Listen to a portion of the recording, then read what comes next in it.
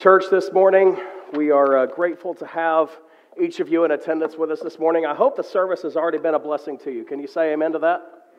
Amen. The music, the bells down here, that was really cool to watch. And I know it's blessed me, and I hope it has as you as well. We're going to continue on in our series on Ephesians this morning. So if you would take the Word of God with me and turn to Paul's letter to the church in Ephesus, Ephesians chapter 3. We'll begin chapter 3 this morning as we've been going through this book. We've been talking, you know what, babe? I left my clicker down there. Would you mind bringing that? I'll take my hot tea, too.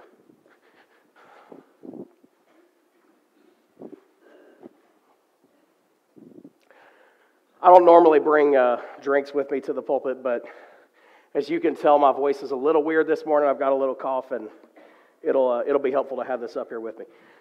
Ephesians chapter 3, as we've been going through this book, we've been talking about all the different themes throughout this book, and it kind of has a two-part theme, who we are and how we live.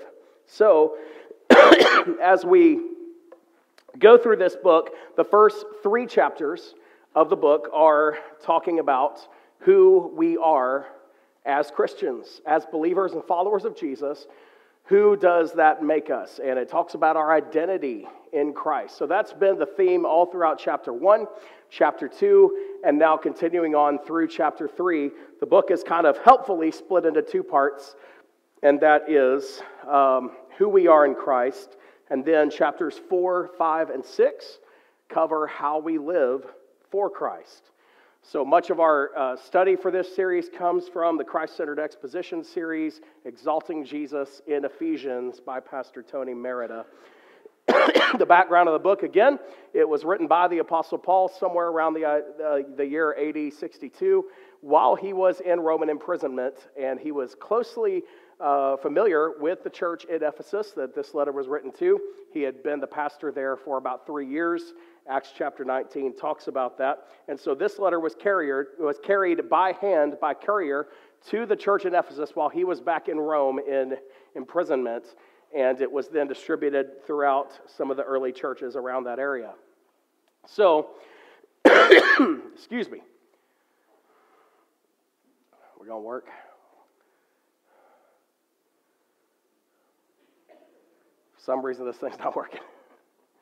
Can y'all advance it to the next? It might be. Anybody got triple A's in their pocket? I'll try that again here. There we go. All right. We are good to go. So, again, we are continuing on part 1, who we are in Christ. And today we're going to be going through Ephesians chapter 3, verses 1 through 13. So if you are able to, please join me in standing with your copy of the Word of God. If you didn't bring one with you, there should be one in the back of the pew in front of you. And let's read Ephesians chapter 3, verses 1 through 13. I'm reading from the Christian Standard Bible. For this reason, I, Paul, the prisoner of Christ Jesus, on behalf of you Gentiles, you have heard, haven't you, about the administration of God's grace that He gave to me for you. The mystery was made known to me by revelation, as I have briefly written above. By reading this, you are able to understand my insight into the mystery of Christ. This was not made known to people in other generations, as it is now revealed to His holy apostles and prophets by the Spirit.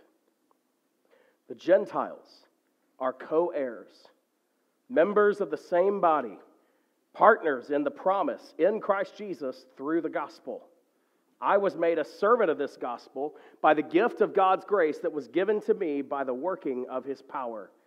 This grace was given to me, the least of all the saints, to proclaim to the Gentiles the incalculable riches of Christ, and to shed light for all about the administration of the mystery hidden for ages in God who created all things. This is so that God's multifaceted wisdom may be now made known through the churches to the rulers and authorities in the heavens. This is according to His eternal purpose, accomplished in Christ Jesus our Lord. In Him we have boldness and confident access through faith in Him. So then I ask you not to be discouraged over my afflictions on your behalf, for they are for your glory. You can be seated. Father, I thank you for this time together. I pray that you would continue to speak to us through your word. I pray that as this letter was written many centuries ago, that it is still alive and relevant for us today, that your word would speak your work into our hearts, that we would be changed by your power for your glory. It's in Jesus' name we pray. Amen. All right, so we read about the mystery. We read all kinds of different themes throughout these first 13 verses of this third chapter of Ephesians.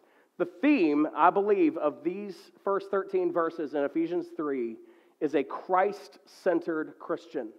A Christ-centered Christian. Now that goes right along with our theme of starting out the holidays, starting out Christmas. Christmas should be, for the follower of Jesus, all about Christ. It should be all about Christ. We get to enjoy many other themes throughout the Christmas season, throughout the holiday season. Hopefully we get to have time with family, with friends. We get to reflect on the meaning of generosity. We get to reflect on making good memories together, etc. There are all kinds of things that we can do. And if you turn on Hallmark Christmas movies, it's all about leaving your fiance who works for the big job in the city and getting together with, the old guy in the flannel shirt back home that you used to date. So anyway, there's all kinds of themes that you'll encounter at Christmas. But for the child of God, it really should center around the person of Christ. It's about his advent. It's about his coming. And so, if we are going to be Christ-centered Christians, well, it just so happens that Ephesians chapter, I am on about 8 different medications right now, so please forgive me if I say the wrong thing. And I believe they're all legal. So, Ephesians chapter 3 talks about how exactly we can be a Christ-centered Christian. So let's get into it. Number 1, a Christ-centered Christian is a willing prisoner of Christ. Anybody want to go to jail? Anybody want to be a prisoner? Let's look at verse 1 again. We just read it a moment ago. For this reason, I, Paul, the prisoner of Christ Jesus, on behalf of you Gentiles. He's a prisoner of Christ. He uses this word intentionally. You can flip over if you want or just look at the screen, but back in Zechariah chapter 9, we're going Old Testament here, minor prophets. Return to the strongholds, you prisoners of hope. Even today I declare that I will restore double to you. If you read later on in the New Testament about the story of Onesimus, and Onesimus was a prisoner. He was a slave of a wealthy man who had become a Christian. And Paul met Onesimus. Onesimus himself gave his life to Christ and put his faith in Jesus. And then God began to do a work in Onesimus' life.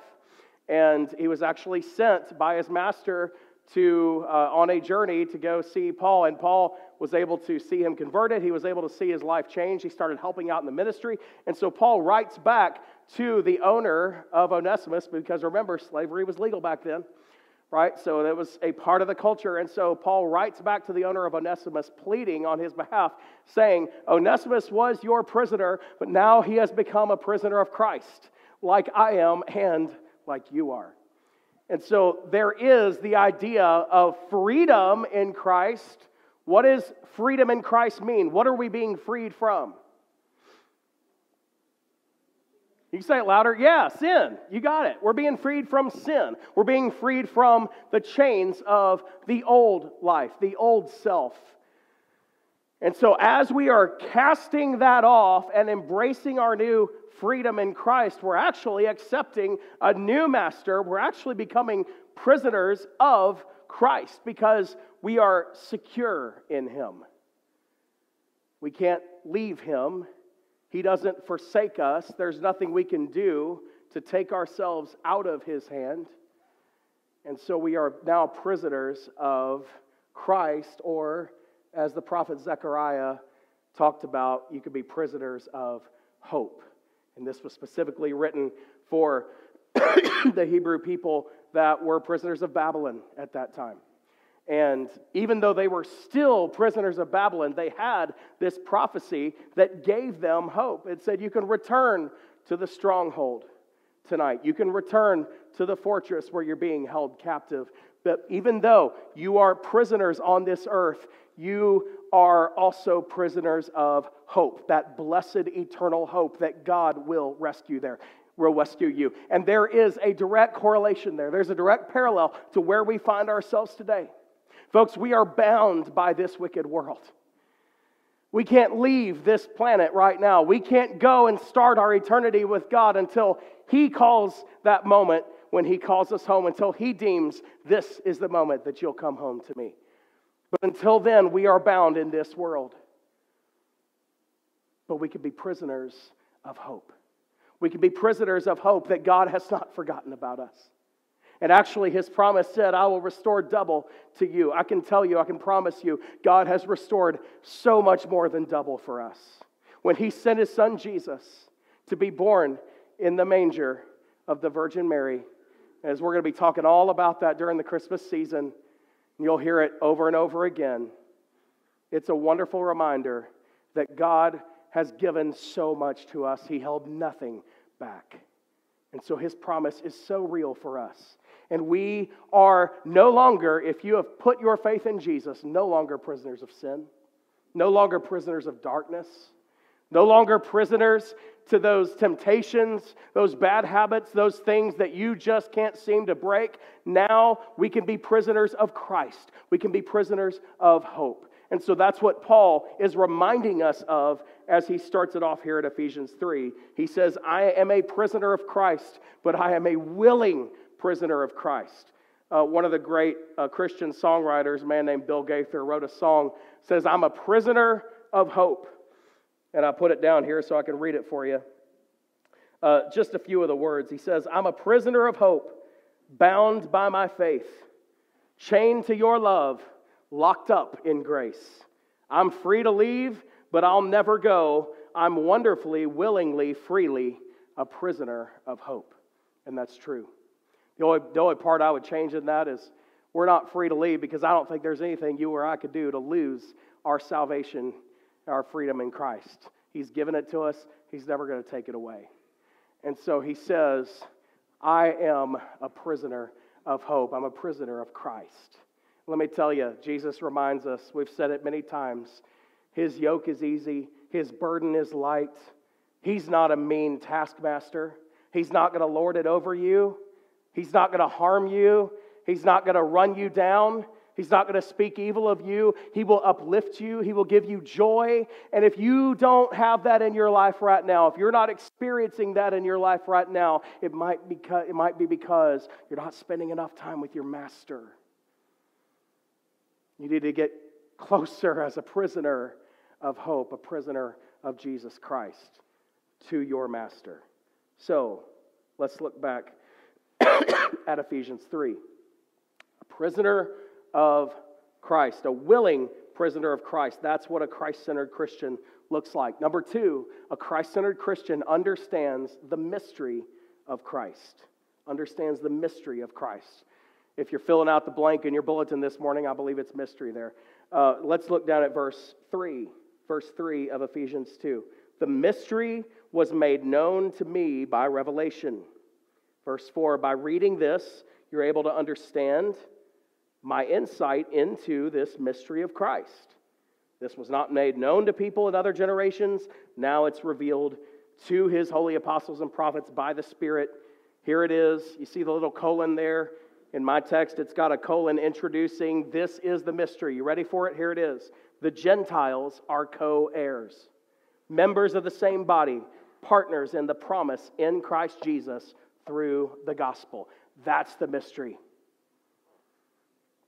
The Jewish people had always been God's chosen people, and they still are today. And we need to continually pray for the Jewish people as they're undergoing all that strife in the Middle East right now. Don't be lax in that. However, God has also opened the door for the Gentiles. That was the mystery that Paul was trying to introduce. And he was writing it to a group of Gentiles that said, listen, I've got good news. You can be saved. You can access God. The veil has been lifted. The curtain has been torn. The door has been swung open. All can be now, what does he say? Co-heirs.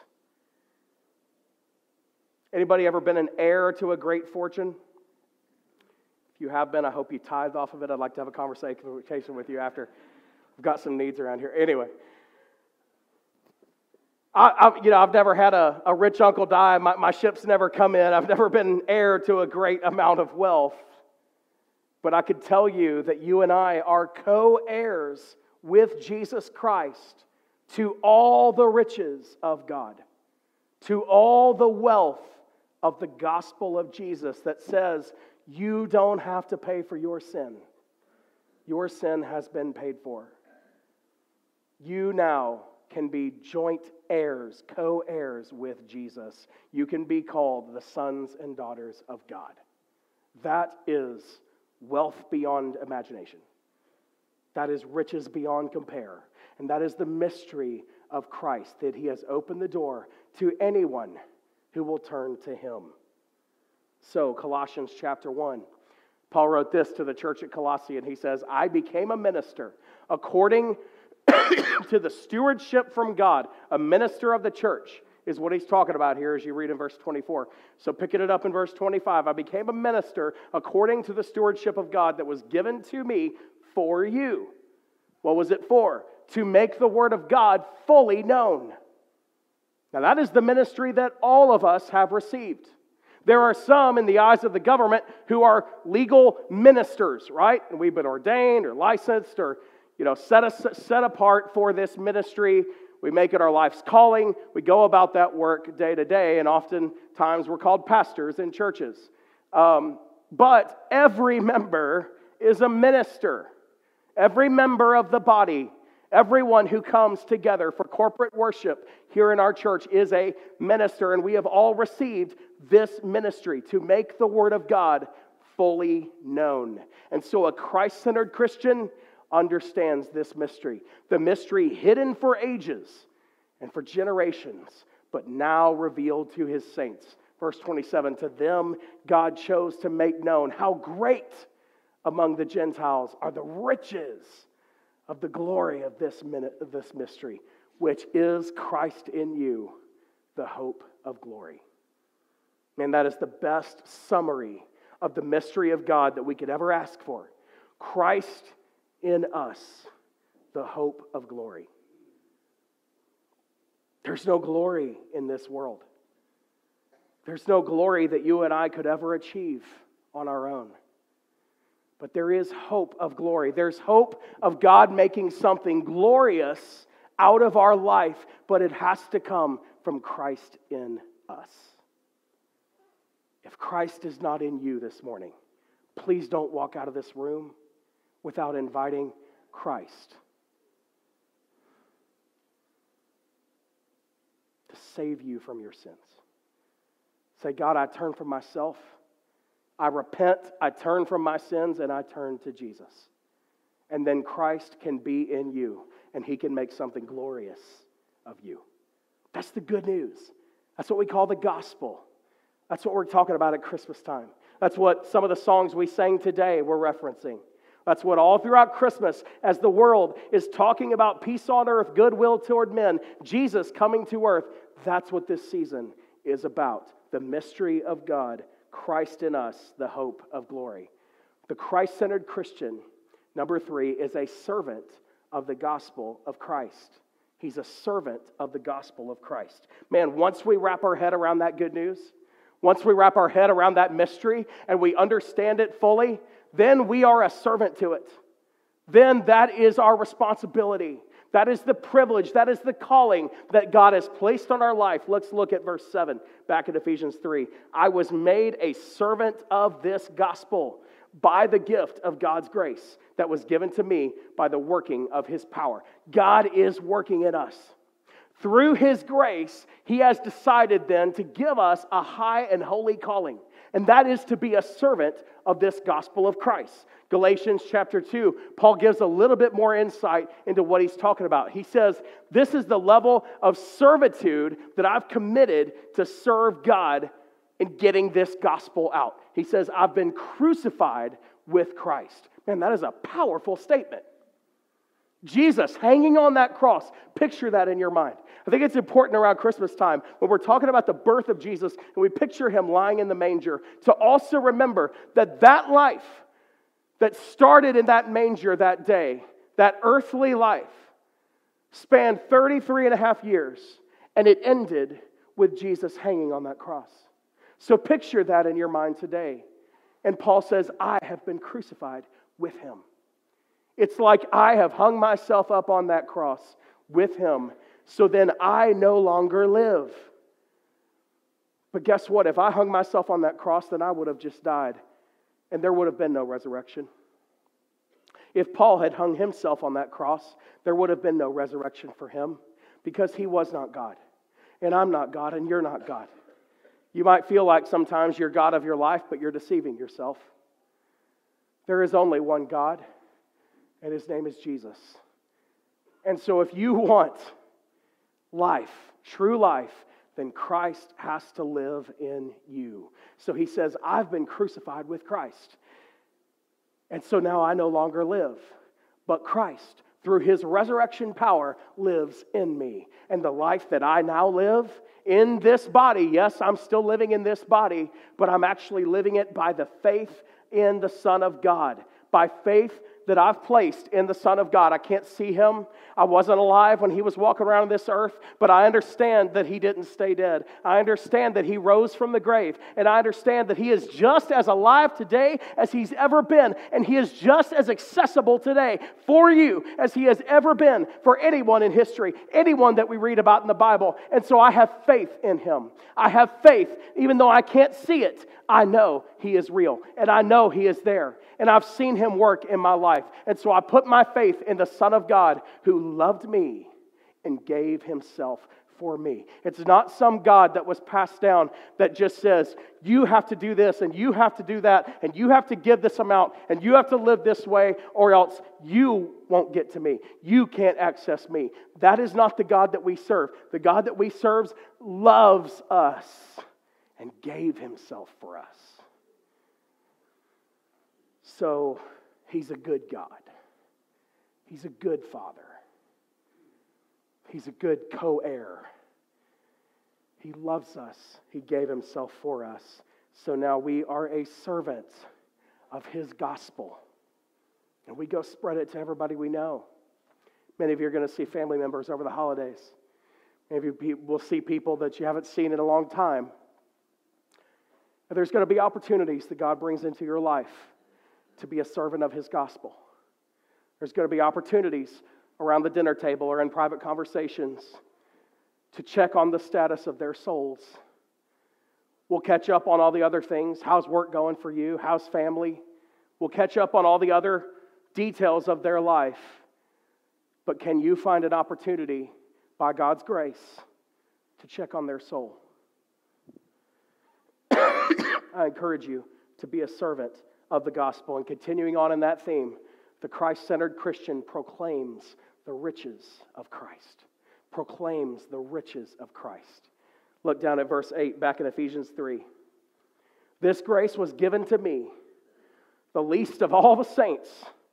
Trust me, Paul understood how wicked he had been. Prior to his salvation, he had been killing Christians on behalf of the government. He was the least of all. And he said, this grace was given to me to proclaim to the Gentiles the incalculable riches of Christ. And to shed light for all about the administration of this mystery that we were talking about, hidden for ages in God who created all things. Proclaim the incalculable riches of Christ. Incalculable. You like that word? I love that word. They could have used other words, but I love that incalculable term. It's like you can get out your your Texas Instruments fancy calculator. Anybody have that? I remember when I had just the regular calculator growing up, and my mom wouldn't let me use it for math because she's like, no, you need to learn how to do it without the calculator. But then finally I got old enough in high school, and they're like, okay, you can use your calculator. I remember when my brother got his Texas Instruments fancy calculator thing. I don't know what all it did. I'm not a mathematician. But it was amazing, and it seemed like it could do everything and maybe even drive your car for you. I mean, that thing was very capable of all sorts of things that I couldn't even begin to come close to understanding. But to think that all the computers, all the fancy calculators, all the brilliant minds on this earth could never put themselves together in a room and calculate the riches of the love of God for us. Couldn't be done. It's beyond calculation. It's beyond human understanding. We cannot come close to understanding what God did for us, the love He has for us. These are the riches of Christ. It's the riches of the gospel, of this mystery. It's still mysterious to those whose eyes have not been opened. It's still hard to understand. So we proclaim the riches of Christ. Colossians chapter 2. I want their hearts to be encouraged and joined together in love, so that then they may have all the riches of complete understanding and have the knowledge of God's mystery. See that dash right there? What is God's mystery? In one word, what is it, folks? Christ. That's it. He is the mystery. And that's what it said earlier. Remember, Christ in you, the hope of glory. In Him are hidden all the treasures of wisdom and knowledge. We're all looking for wisdom. We're all looking for knowledge. And God says, come together around this mystery. Be encouraged in your hearts. Be joined together in love so that you can experience these riches. And then proclaim these riches. Proclaim Christ. Proclaim the mystery. Proclaim Christ in you, the hope of glory. That is what a Christ-centered Christian does. And number 5, boldly accesses the Father through Christ. A Christ-centered Christian can boldly access the Father through Jesus Christ. Back in verse 12, it talks about that. In Him, in Christ, finished up back in verse 11 saying, all this is accomplished in Christ Jesus our Lord. And in verse 12, in Him we have boldness and we have confident access through faith in Him. Listen, apart from Christ, you and I can't get to God. We can't approach the Father. You and I are sinful. We have no right to access the King of the universe except through our mediator, except through the one who makes intercession for us, the one who paid our debt, the one who now is a joint heir with us. He has elevated us to this status that we could have never achieved on our own. We could never deserve. And yet, through Christ, we now have access to the Father. Through Christ, we can access our Father anytime, any place, anywhere. We don't have to feel nervous. We don't have to feel scared. We know His great power. We know what He's capable of. Man, you read through the Old Testament, God is capable of some fearsome things, some scary stuff, all right? But we don't have to be afraid. We don't have to be scared. We have achieved sonship, son status, not through anything we did, through the gift. No strings attached that Jesus gave us when He paid that penalty, when He died on that cross, when He rose from the grave, and when He said, anyone who puts their faith in me, I will wash their sins away, I will give them sonship, I will give them that status and access to the Father through Jesus Christ. Hebrews chapter 4 says, let us approach the throne of grace with boldness so that we may receive mercy and find grace to help us in time of need. Have you ever been in need of mercy and grace? Anybody, can you just join me in lifting your hand up if you've ever been in need of mercy and grace? I have. many, many, many times in my life. And any of those times, we've got a direct line of access to the throne of the King of Kings. And that grace never runs out. That mercy never runs out. It's right there for us in our time of need. I thought this was a great quote by missionary Jim Elliot, who actually gave his life in mission service. He was a missionary pilot down in South America, and he gave his life for the spreading of the gospel. He was a servant of the gospel all the way to the end. And he said this about approaching God boldly. He said this: God is still on his throne. We're still on his footstool. Remember, the earth is God's footstool. We read in the Bible. He says God is on his throne. We're on his footstool, and there's only a knee's distance between. Isn't that a neat quote? Oftentimes we picture praying as falling to your knees, and that could be a very effective way of praying. But whether you're on your knees or not, you've got a direct line of access anytime to God. That's how we remain a Christ-centered Christian, is by going through Christ in prayer. Crying out to God, saying, God, I need you. I don't even always know what to ask for, but I just come to you and say, please help. Please help with this. Please help with this. Please, I messed up. Please help. I don't know how to fix this. I'm being attacked. Someone's trying to undermine me. I just suffered a great loss. Whatever it is, you can give it to Jesus. There's a direct line of access, and you can boldly go to the Father. So by way of review, a Christ-centered Christian is a willing prisoner of Christ.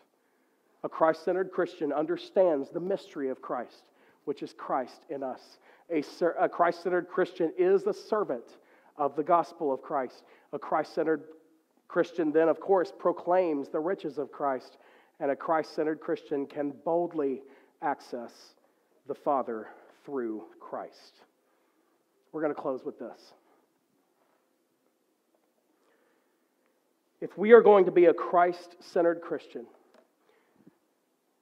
then we must understand the why behind the what. Oftentimes throughout church history, we've focused on the what.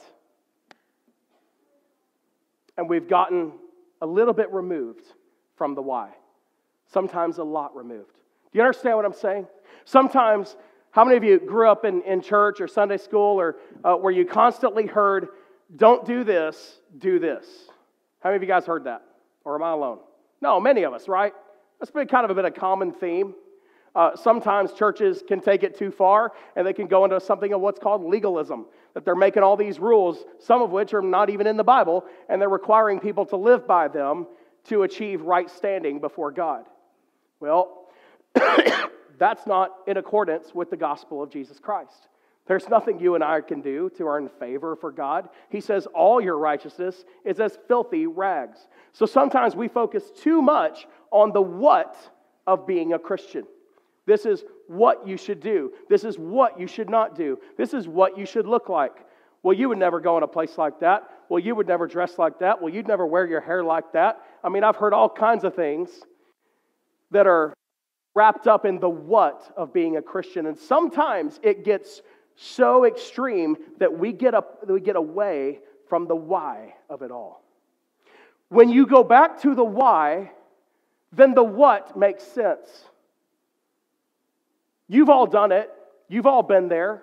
How many of you guys, by lifted hand, would be able to say, I've worked a job that I didn't really want to work? Yeah.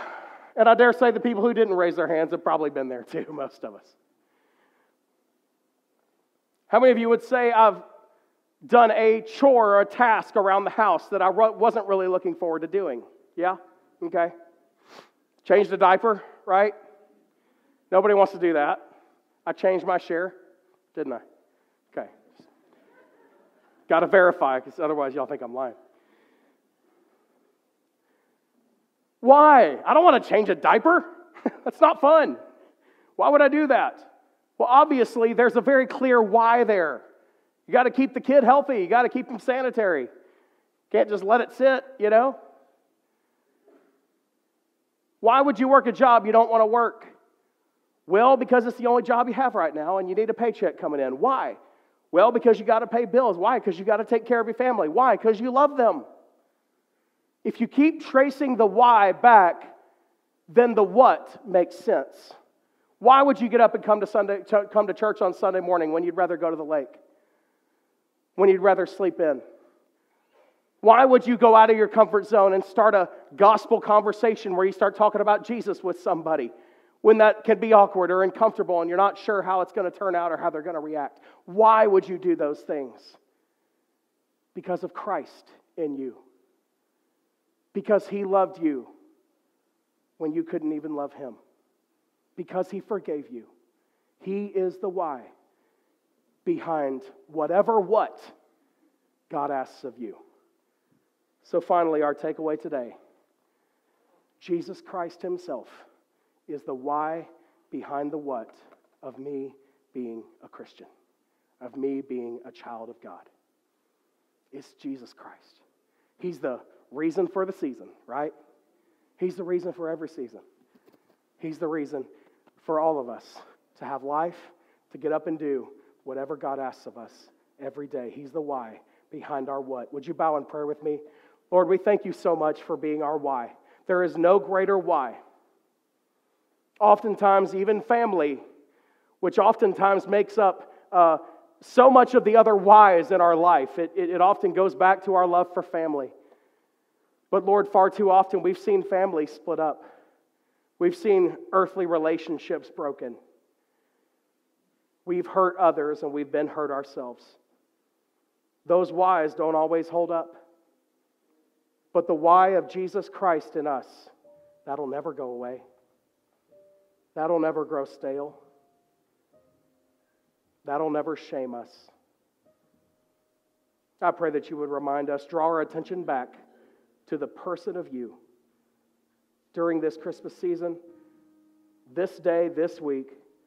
Bring our minds back in whatever you ask of us, however difficult, however menial, however low and seemingly meaningless the task, or undesirable the task that we do for you, that you've put into our lives. I pray that we would remember you're that why, that we would focus and center our lives on you as a Christ-centered Christian. We'll trust you to give us the grace and the power to do that. It's in Jesus' name we pray. Amen. Would you lift your heads for a moment? We're going to take just a moment. We'll be out of here together in just a moment. But if I asked this question earlier, if you don't know Jesus personally as your Savior, hasn't been one moment that you can point to that says, I repented from my sin and I put all my faith in Jesus to forgive me, cleanse me, and make me His child, then I hope you don't leave this room without taking care of that today. Now, would you bow your heads with me for privacy? And I'm just going to ask that question. If you've never done that, never put your faith in Jesus for the forgiveness of your sins, would you slip your hand up real quick? I'll pray for you. Thank you. Put your hands down. Let me ask you this. How many of you would say, God spoke to me about something today from His Word? I just need prayer for whatever it is that God's working on my heart. Would you slip your hand up and I'll pray for you as well? Thank you. Thank you. You can put your hands down. Thank you. God, you see these hands and you know every situation. I pray that you would enable us, empower us to take the steps that you would like us to take. We'll give you all the glory for it. Thank you for being our why. In Jesus' name we pray. Amen. We're going to sing just a verse of a song here, and I'll be down front. If you'd like to meet me down front for prayer, I'll be happy to talk with you. Thank you, folks.